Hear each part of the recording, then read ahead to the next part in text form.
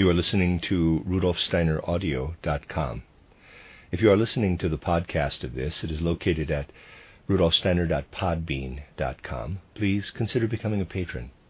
As well, there are two publishing houses, SteinerBooks.org in America and RudolfSteinerPress.com in England, who are the sole publishers of Steiner into English and have given me permission to do these recordings. Please consider patronizing them as well. This is Lecture 5 of the lecture cycle by Rudolf Steiner entitled According to Matthew, the Gospel of Christ's Humanity.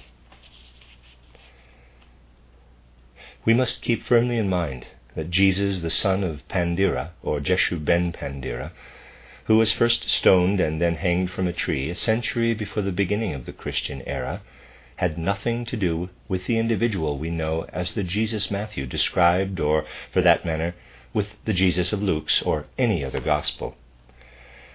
Let me also expressly point out that we need no esoteric knowledge or clairvoyance to prove Jeshu ben Pandira's existence, since we can read about him in the Talmud.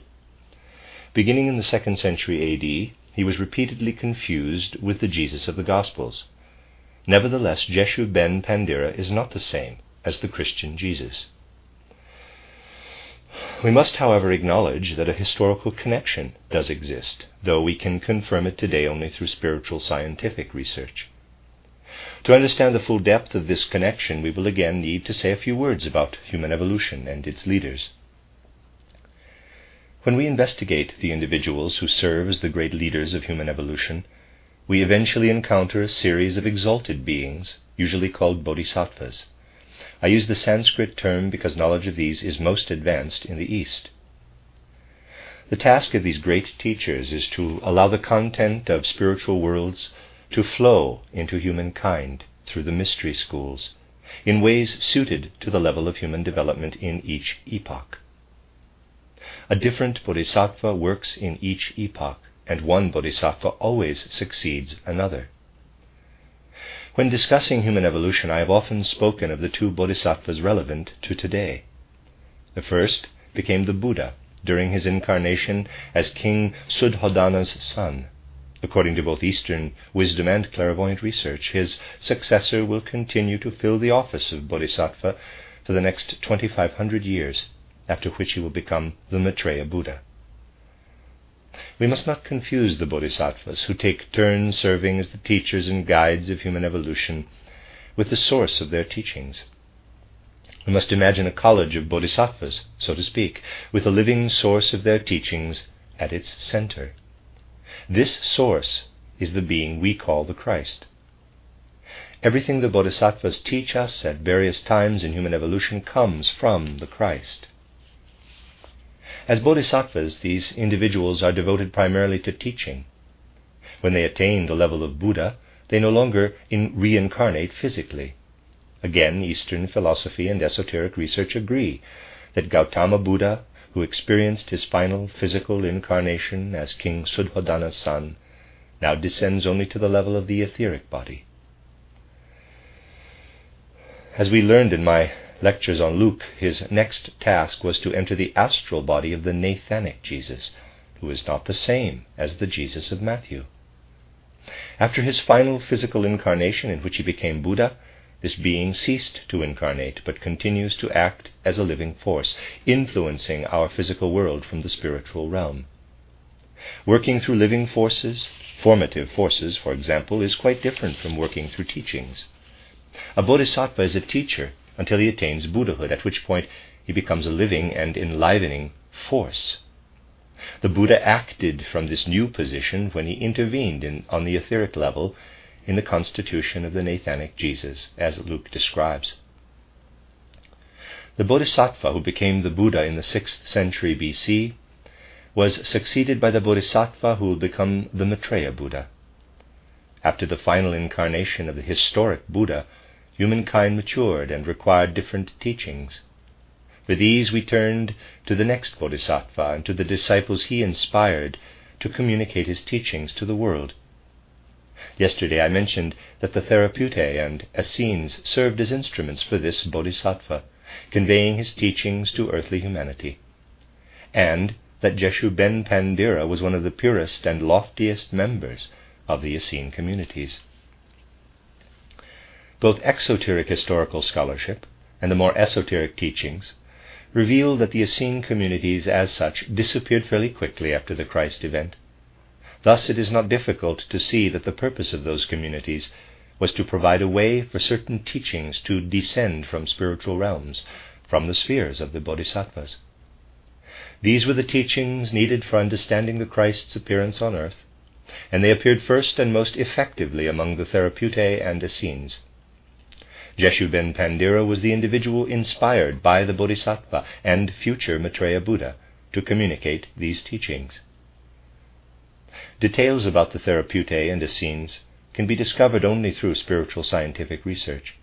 Exoteric history knows very little about them. In our spiritual scientific circle, however, we will draw freely on the mysteries of the Therapeutae and Essenes to develop a deeper understanding of Matthew and the other Gospels, and we will not hesitate to describe these mysteries in terms of spiritual science. The unique character of the communities of Therapeutae and Essenes was especially suited to developing a detailed, clairvoyant understanding of the importance of the Hebrews for the Christ event. The Essenes developed clairvoyance in order to recognize the great significance of the transformation that was introduced through Abraham, the first recipient of the potential we discussed earlier, which was then concentrated over many generations through the Hebrew bloodline. To understand how someone like Abraham could make such an important contribution to human evolution, we must keep in mind an important truth. Whenever a person is chosen to serve a specific function in human evolution, direct intervention by a divine spiritual being is required.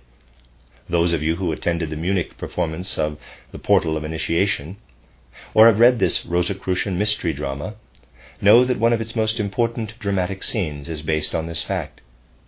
The Hierophant makes Maria aware that before she can fulfill her mission, she must be influenced by a higher being. Consequently, the higher members of her body separate from the lower and are possessed by a subordinate spirit. If you allow this scene to work on your soul, you can begin to see great mysteries in human evolution.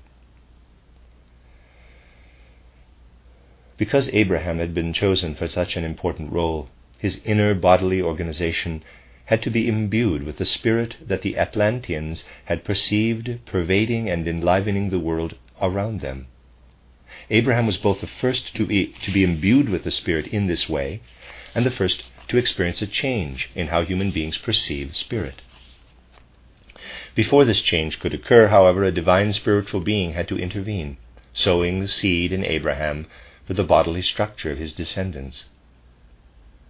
As the Essenes of that time realized, the seed that allowed the Hebrew people to become the instrument of the Christ's mission was planted by a mysterious being, a sort of folk spirit, whom they could discover only by retracing their previous generations to the point when this spirit slipped into Abraham's bodily organization and began to work through the blood of the Hebrews.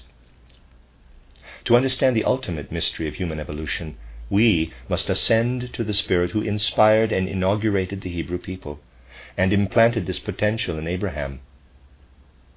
According to the Essenes, those who wish to recognize this spirit in all its purity must first undergo a specific inner development that purges them of all the influences the physical world has had on the human soul since the time of Abraham. Accordingly, the spirit that lives in human beings, along with all the other spiritual beings that participate in human development, can be seen in purity only in the spiritual world. Because they dwell among humankind, the forces of the physical sensory world contaminate them. According to the Essene view, which is entirely correct on a certain level, everyone alive at that time embodied all the impurities that had entered human souls in earlier times, and these impurities clouded any view of the Spirit who had planted that potential in Abraham. Consequently, for those who wished to see this Spirit clearly, it was essential to purge themselves of all the influences that invaded and obscured the view of the indwelling being in the blood of Hebrew generations. Because this indwelling spirit is also clouded and sullied by inherited traits, all the Essene exercises of soul purification were intended to free the soul from generations of inherited influences and attributes.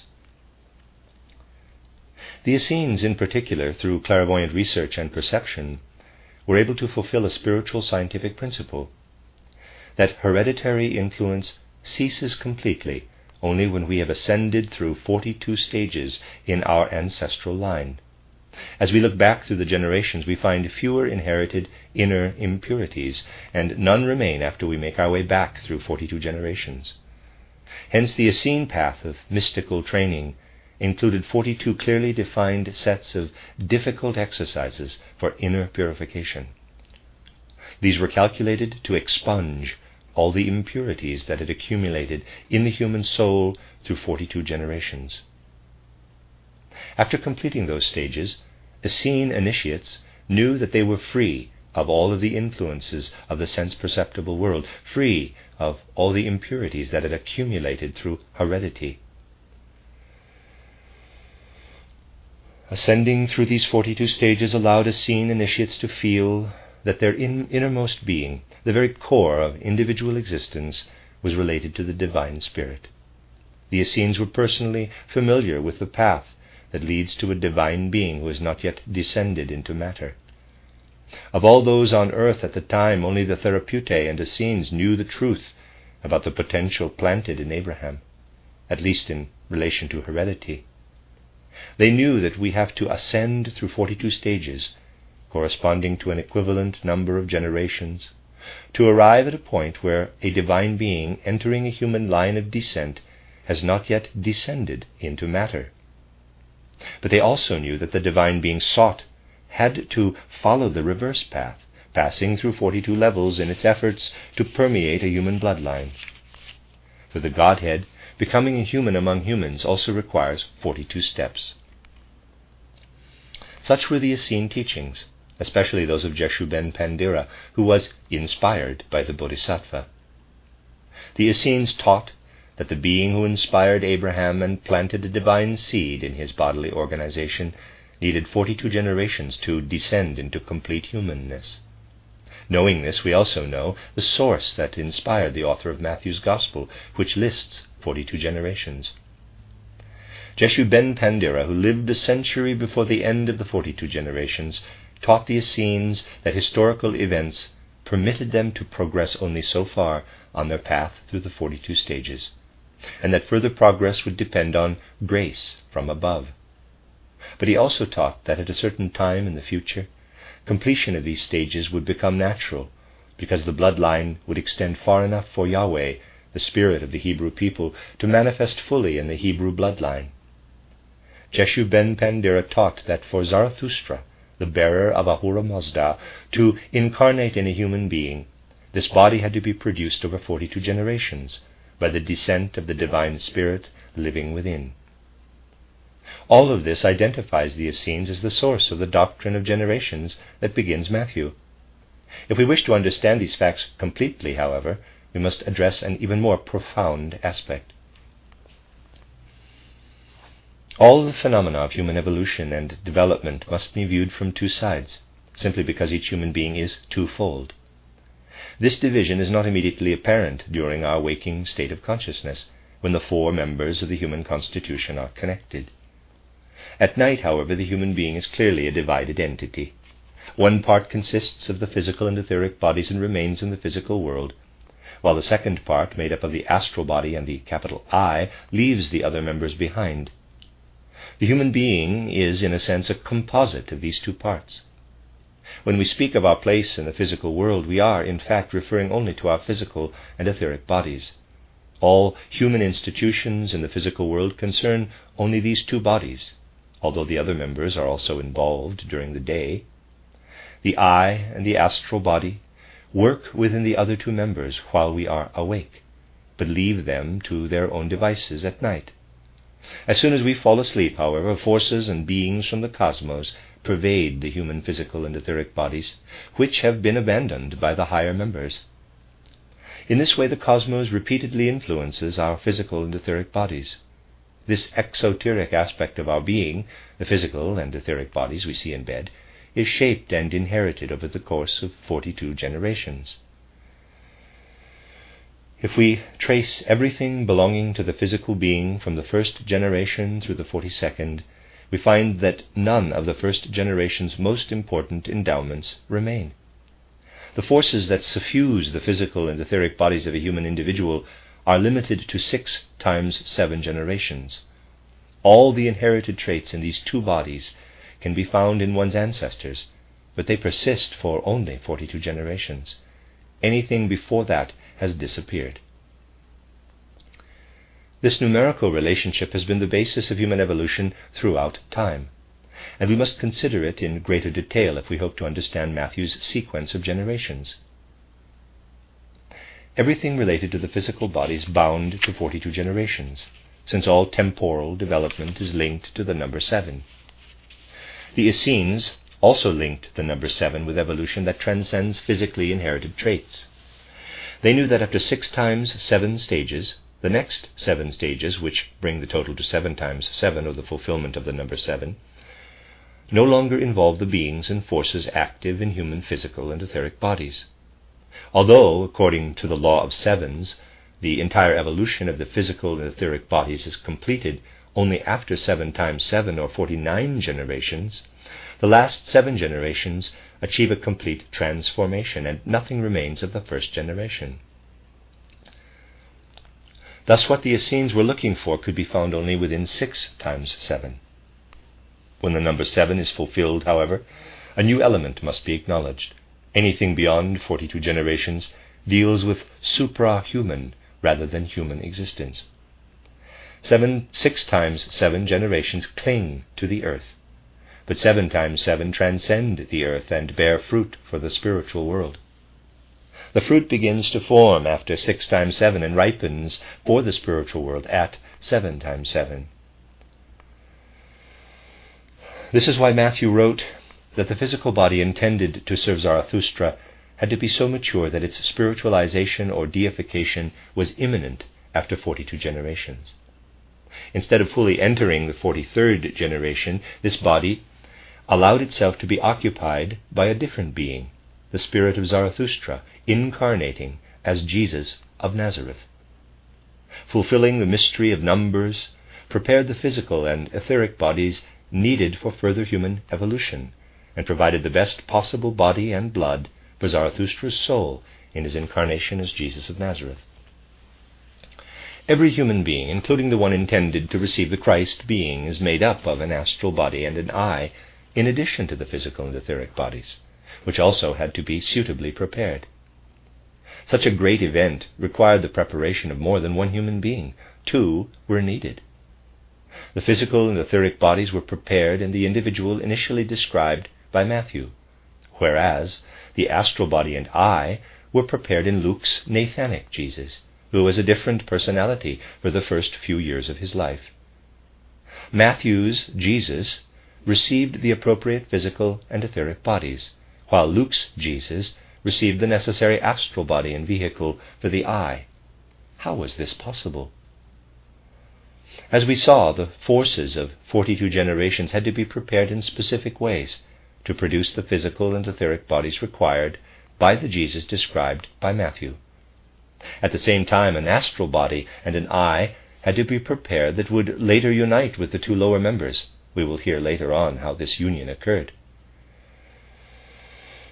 Before we can understand how Luke's Jesus came about, we must first consider the nature of sleep. According to lower forms of clairvoyance, the human astral body and eye float like clouds near the physical and etheric bodies of a sleeper. This is fiction. In reality, we expand into the entire cosmos when we leave our physical and etheric bodies during sleep. Our astral member derives its name from the fact that it expands into the starry or astral realm. This is the mystery of sleep. In this state, we absorb the purest forces of the cosmos and bring them with us when we return into our physical and etheric bodies. We awaken and emerge from sleep, strengthened by the cosmic forces we have absorbed. What happens when people today become clairvoyant in a higher sense? When the astral body and the eye leave the physical and etheric bodies, we usually become unconscious. This was also the case, by the way, at the time of Jesus. Clairvoyant consciousness, however, must learn to see that while the lower bodies are out of commission, that is, to perceive exclusively through the astral body and eye,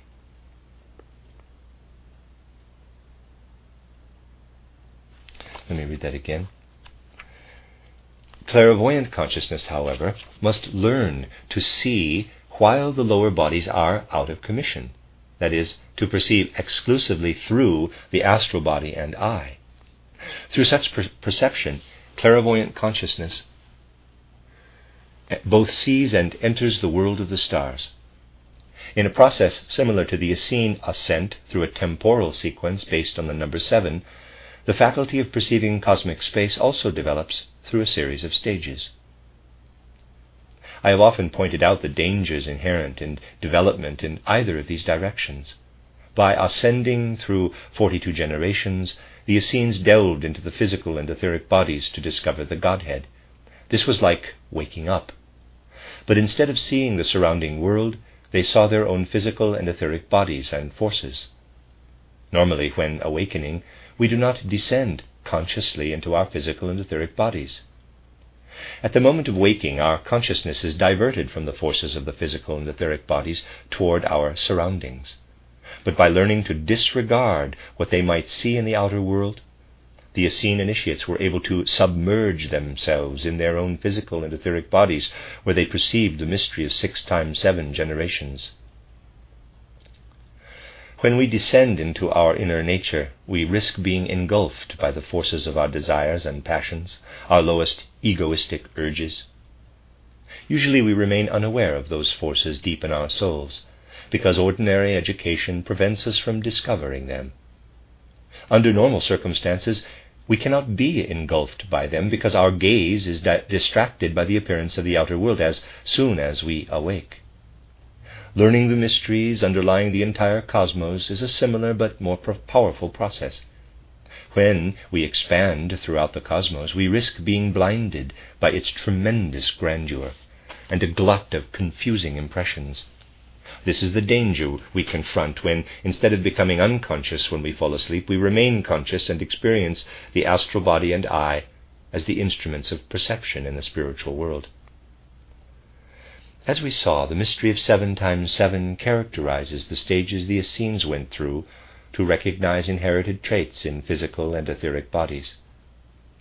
A different numerical mystery, approached through movements and constellations of the stars, represents the process of perceiving the secrets of the cosmos. 6 times 7 stages lead to the mysteries within the human physical and etheric bodies.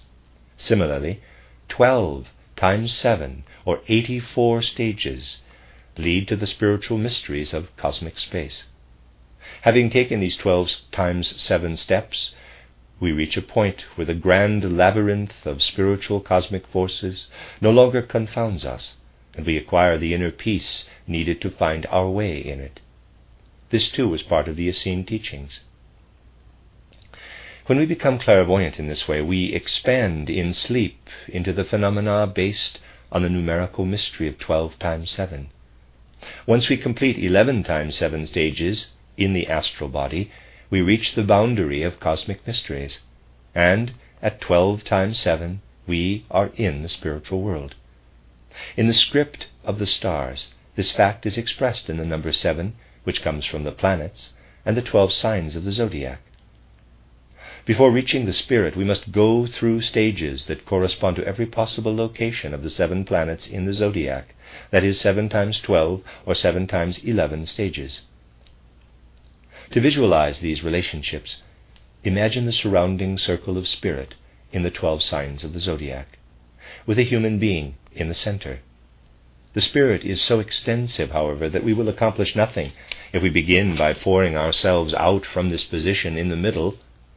Instead, we must expand through 7 turns of a spiral, each time moving through all 12 signs, thus passing a total of 7 times 12 points. Imagine gradually expanding into the cosmos along a spiral path. Having circled through the 12 signs for the 7th time, we arrive in divine spirit. On this path we view the outer world through the spiritual periphery of 12 points, rather than from a single central location. This is what we must do to see the reality of the world's contents. It is not enough to see everything from only one perspective. We must see it from all 12 points of view. When attempting to rise to the world of divine spirit, we must elevate the astral body and I first, through 11 times 7 stages. Once we accomplish 12 times 7, we have arrived in the spirit. In Essene initiation, the astral body and I had to go through 12 times 7 or 11 times 7 stages to reach the divine. Similarly, 11 times 7 stages are also required for the development of a human I suited to receive the descending divine spiritual being. When Luke attempts to describe the spiritual forces that prepared a suitable astral body and I for the bearer of the Christ, he must explain that the descent of those forces descended through 11 times 7 stages.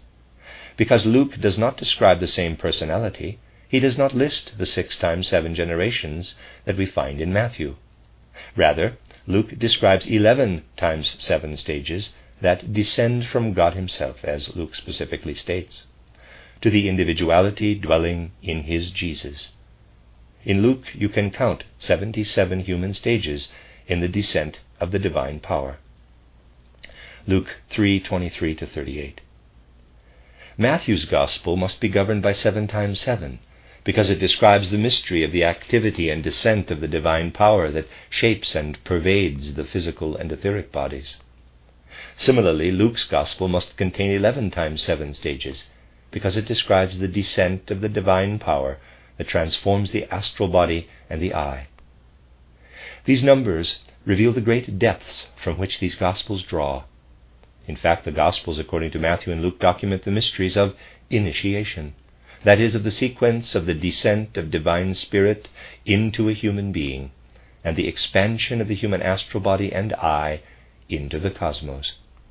Later in this series, we will say more about why Luke's Gospel contains a list of generations, and why, at a time when very few people were taught the mystery of Christ Jesus, it revealed this sequence of 77 generations, beginning with God and Abraham, and ending with Luke's Jesus of Nazareth. The end of Lecture 5, given in Bern, September 5th, 1910.